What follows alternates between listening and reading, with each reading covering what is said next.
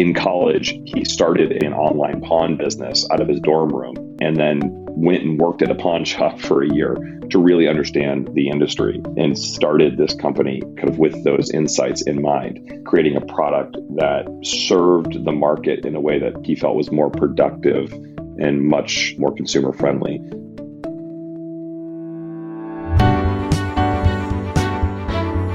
You are listening to The Sure Shot Entrepreneur,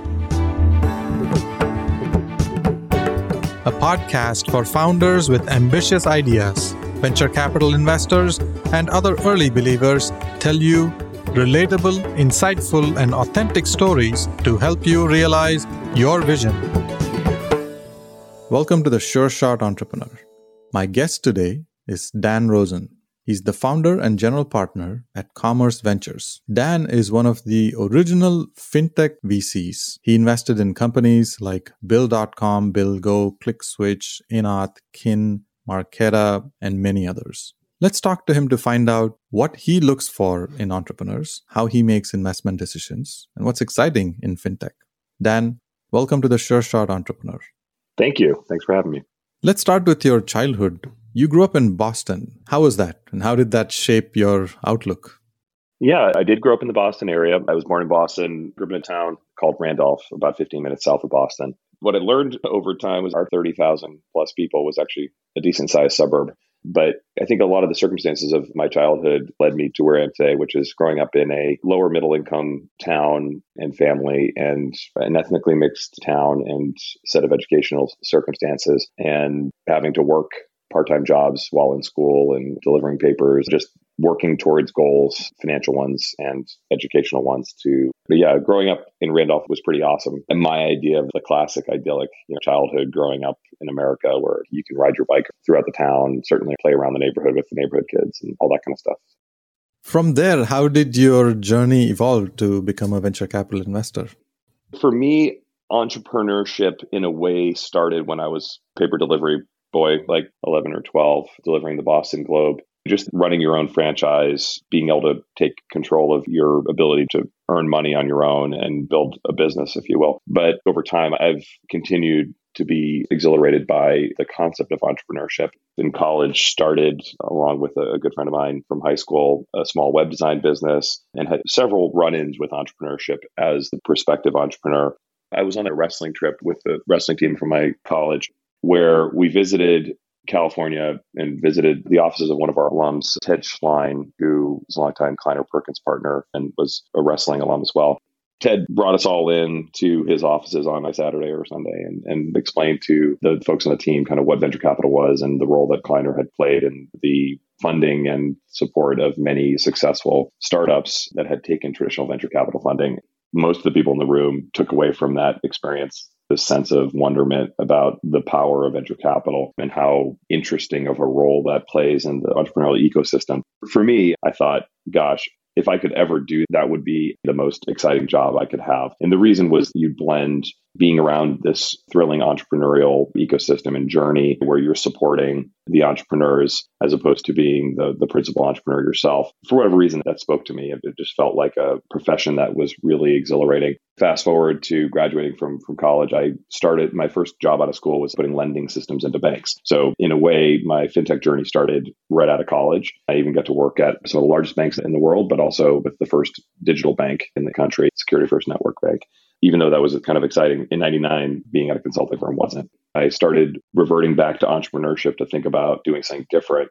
In that process of researching sources of capital for the startup I was working on, I discovered an opportunity at a venture fund that was hiring. That actually was the first entry into the venture capital industry as a profession for me. It was a company called Reach Internet Incubator. It was an incubator model with an associated venture fund. I don't talk much about it because it was such a short stint. I joined them in March of 2000, and by September, the firm had run out of money and couldn't raise a new fund. It was at that point that I found an opportunity at HarborVest. I was super lucky to find that opportunity. So you started your exposure to the business world as a paper boy. You went through this entire journey, seeing the ups and downs through the internet revolution in 1999 and later. Eventually, you decided to start Commerce Ventures. How did you start Commerce Ventures? I had been in venture 10, 11 years When I look back at my business school essays, there was this, what do you want to be and why kind of a question. My vision for what I was going to do after business school was to go join an established firm with a great brand and then eventually start my own venture firm. So somewhere in my brain existed this idea that I was eventually someday going to start my own venture firm. When I graduated from business school, I joined Highland Capital. I was in the Boston office there for 4.5 years, and I ended up moving to the West Coast for the last year and a half of my time with them.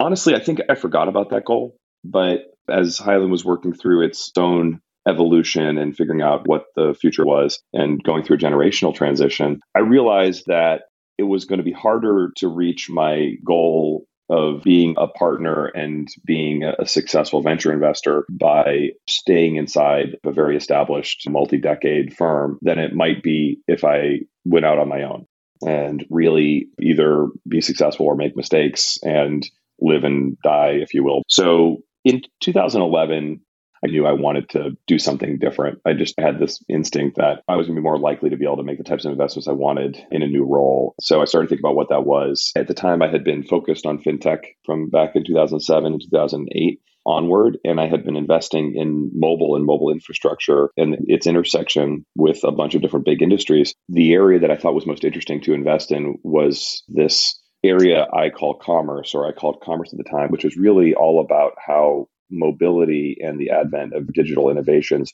were fundamentally transforming retail and financial services. Those were the early days of fintech. Not a lot of innovation existed in banking and other parts of financial services.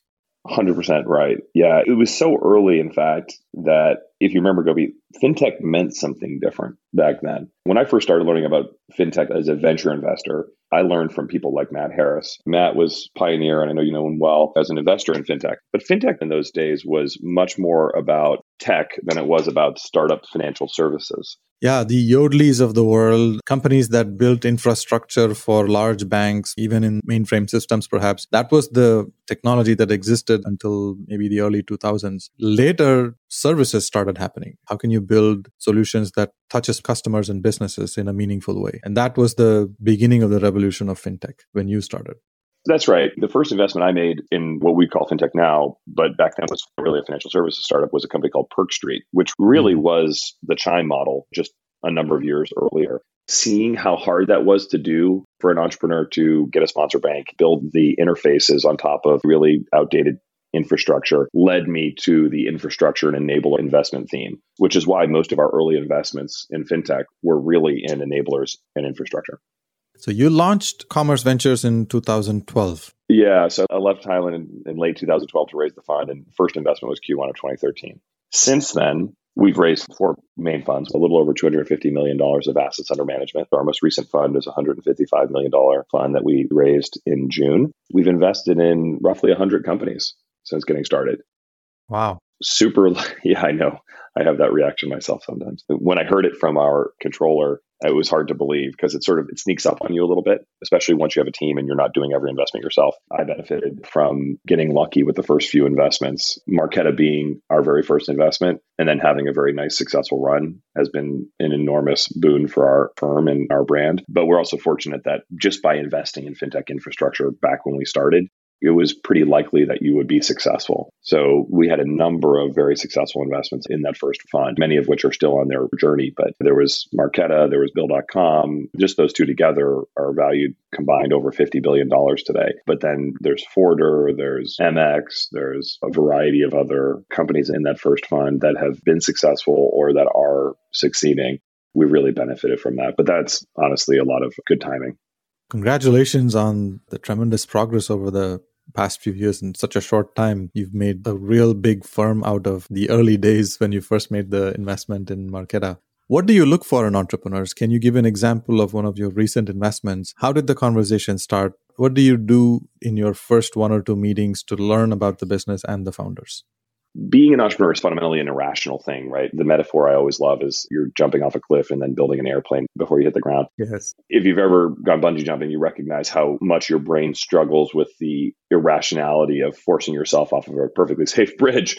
It's the same thing for an entrepreneur. You're looking for is somebody who understands that is maybe irrational, is totally at peace with it. And for mastery is actually an expert or even is drawn to the exhilaration of that irrational cliff diving, knowing there's no safety net and betting on themselves. So you're looking for a personality type. Ideally, you're also looking for a bunch of relevant expertise, knowledge, insights, functional background. In regulated areas like financial services, that often ends up being somebody who's coming from the industry in some way. They may have been in another fintech firm. They may have been at a large regulated institution. But it's difficult for somebody who hasn't operated in this environment to fully appreciate all of the nuances that you find once you try to create a regulated financial institution or provide truly high grade infrastructure to financial institutions or startup financial institutions. So there's a balancing act between being risk taking and the ability to promote what you're doing and recruit capital and recruit talent. And at the same time, the recognition and respect of the challenge, how challenging it is to build these things in a way that attracts customers and supports those customers, whether it be a consumer or a financial institution. Those are different journeys for a lot of different reasons. How important is domain experience? You mentioned that this is a complicated world, but I've also seen entrepreneurs come from the outside and they tend to have a fresh thinking. There are so many examples of that where entrepreneurs may not have the expertise in a sector and there are enough expertise in the world that they can reach out to for help. But that spirit of entrepreneurship, that fresh thinking, the innovativeness and the creativeness carries a lot of value. Do you index more on domain expertise? I think there are two different approaches that both can yield a positive result. Let me give you two examples. Jason Gardner, a really good example of somebody who had payments experience. He was a co-founder of Property Bridge, which was a property-related payments business that MoneyGram ended up acquiring. So he's a co-founder there, understood payments reasonably well, but he went into the card issuing world, and that was a new area for him. He knew enough to know what type of additional experience and expertise he would have to recruit. And so he did. He had some real background in payments, but even folks who have a lot of background in the broader area that they're operating in recognize that there's a lot of nuances to doing something new if you are doing something that's slightly different, and you're still learning on the job for sure. Jason's at one end of the spectrum, which is coming from the domain expertise. On the other end of the spectrum, we recently invested in a business called PingLend. This is a startup innovating in the pawn loan industry. Without sharing unreleased data about the round that they raised, I can tell you the CEO, James, didn't work in the pawn industry for 10 years, but he was fascinated by it. As a really smart, driven, self-educated entrepreneur in the area, in college, he started an online pawn business out of his dorm room and then went and worked at a pawn shop for a year to really understand the industry and started this company with those insights in mind, creating a product that served the market in a way that he felt was more productive and much more consumer friendly than pawn loans are. So even though he's relatively young, even though he didn't have a decade of experience in the area, the passion that he had for the opportunity he was pursuing led him to go very deep, very quickly. Probably he knows more about the industry he's operating in than most people would who were just operating behind a pawn shop counter for 5 to 10 years, because he approached it with that obsessive zeal and desire to learn, but with a lens towards innovating. This is a great real-life example of how an outsider who had a passion for that topic and had some experience in the early part of their career came back and built an amazing business out of that. When you engage with entrepreneurs in the first one or two meetings, how is the conversation? What questions do you ask them? What information are you looking for? I'm always trying to understand their journey. That's one of the most important things to me, because understanding where somebody comes from, what their experience has been like, tells you a lot about their motivations and who they are as a person to work with.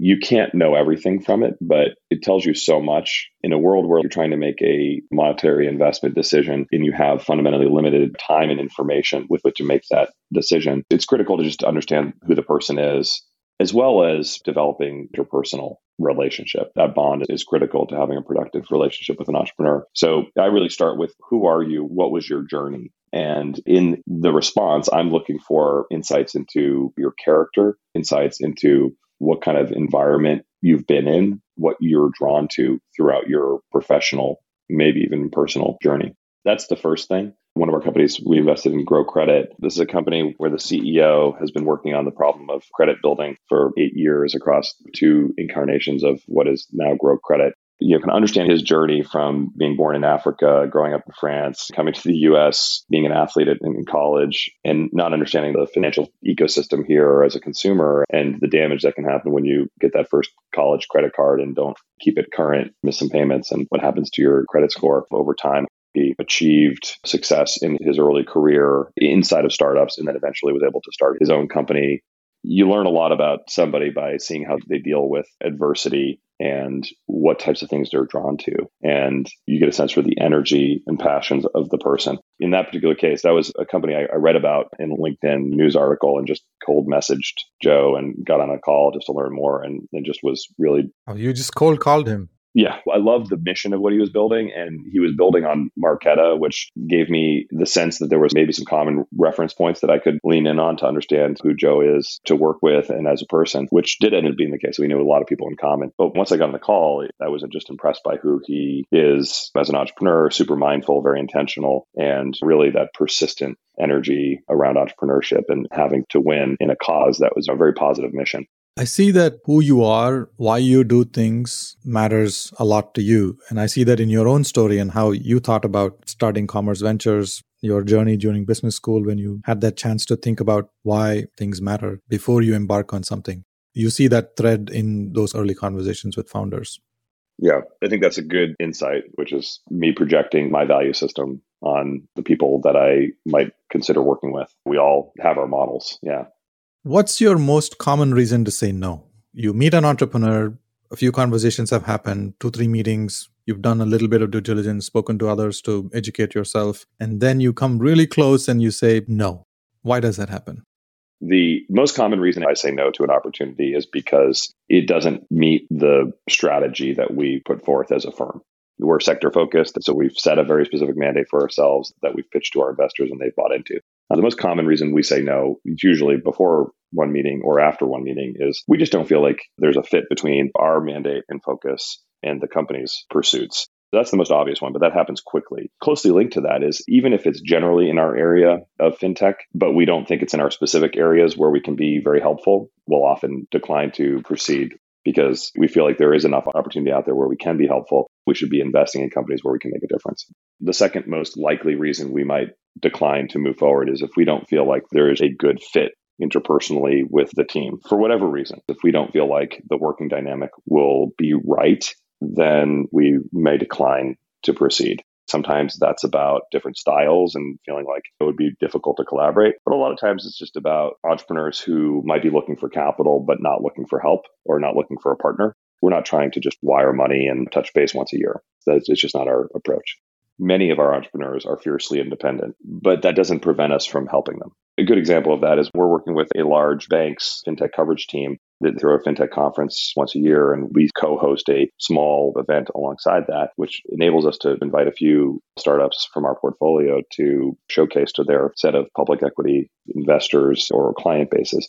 Even just by identifying a few of our companies that we think fit themes that are important and extending that invitation, these are companies that are all doing well. We're helping them in a way that they probably wouldn't have asked for. There's always ways you can be helpful, regardless of whether or not the company is struggling or feels like they are super independent and don't need help. We feel like our ability to help shouldn't be reliant on the entrepreneur feeling like they desperately need help. The first thing is they need to fit within your scope. You look at retail, payments, banking, and insurance. And if there is a fit there, then it makes sense. And you also want to find a way where you can be valuable to the entrepreneur. You can play an active role in supporting them in their journey. You don't want to be a passive investor who just buys stocks and wait for a time to sell. That's not interesting for you.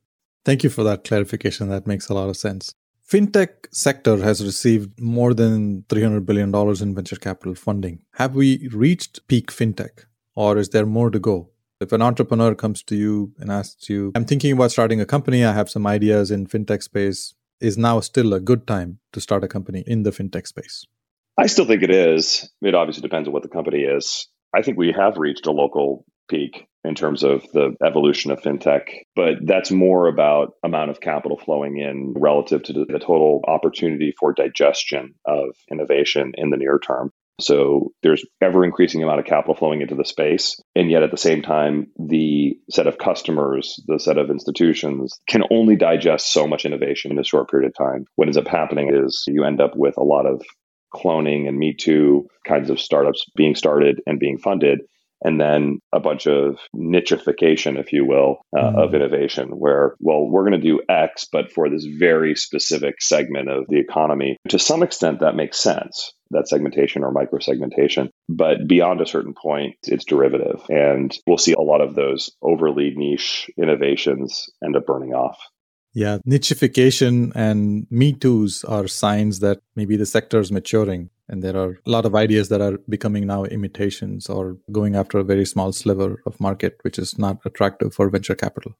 I'd also say there's an evolution here, right? We've seen a terrific run with a bunch of companies that were funded 5 to 10 years ago that are now at a scale that they've been able to go public through an IPO or a SPAC or direct listing. And now we're seeing a whole new set of large public companies that can invest in and acquire other fintech businesses and also just deliver innovation at scale. We don't even know what the full potential of fintech is, which is why I think about this as a sort of a local peak or a local maximum in the evolution of fintech. Because as the concept of financial services becomes inherently digital and perhaps inherently embedded in other experiences and software, et cetera, we might uncover a whole bunch of new opportunities. That's why a lot of people are excited about decentralized finance and crypto. There may be a whole new set of opportunities that were just difficult to imagine in a world that was more analog. I do think there will continue to be dramatic growth potential in the space. The question is, will there be some sort of a pullback before we continue growth? And my suspicion is yes. The financial services market is multiple $1 trillion and there's a lot of room for innovation. I'm sure we'll hit a few more peaks along the way in the future. I want to ask you a question, more of a philosophical question about venture capital. You've been in the venture capital sector for many years now. Things are different compared to the time when you started. It's evolving. If you were to change one thing about the industry, what would you change? The most important thing is just continue to invest in diversifying the participants. I think we're improving as an industry, but we have a long way to go. We need to bring in a set of entrepreneurs and investors who are representative of the population as a whole in order to solve the problems of the population. I'm sure there's a number of other things we could be doing better as an industry. That feels like the piece that's the hardest to make progress on. So probably the one that needs the most long-term focus and effort. We as a firm are very committed to a set of causes around diversity and inclusion. We're embarking upon a number of initiatives to really try to make a difference there. We've created a fellowship in an effort to bring underrepresented people into venture. We've done a lot around diversifying our deal flow or seeking out diverse deal flow and investing in diverse founders. But the big thing, we are in the process of creating kind of a DEI fund. We hope to help some of the founders that we're seeing in our areas of focus to get more resources. Yeah, as we bring entrepreneurs who think different, who have different backgrounds, they uncover untapped opportunities that other mainstream folks haven't really considered. That opens up lots of opportunities for new businesses to be created. It's great to see that you're making a conscious effort to make some changes to make diversity and inclusion a reality. I want to ask you about your community involvement. Is there a nonprofit organization you are passionate about? Which one?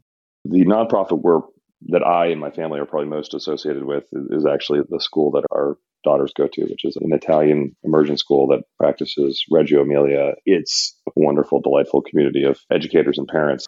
Dan, thank you so much for spending time with me, sharing real-life examples based on your investments, sharing specific stories about conversations you had with founders. This is very insightful. I look forward to sharing your nuggets of wisdom with the world. Thanks for having me. I really appreciate it. Thank you for listening to The Sure Shot Entrepreneur. I hope you enjoyed listening to real-life stories about early believers supporting ambitious entrepreneurs. Please subscribe to the podcast and post a review. Your comments will help other entrepreneurs find this podcast. I look forward to catching you at the next episode.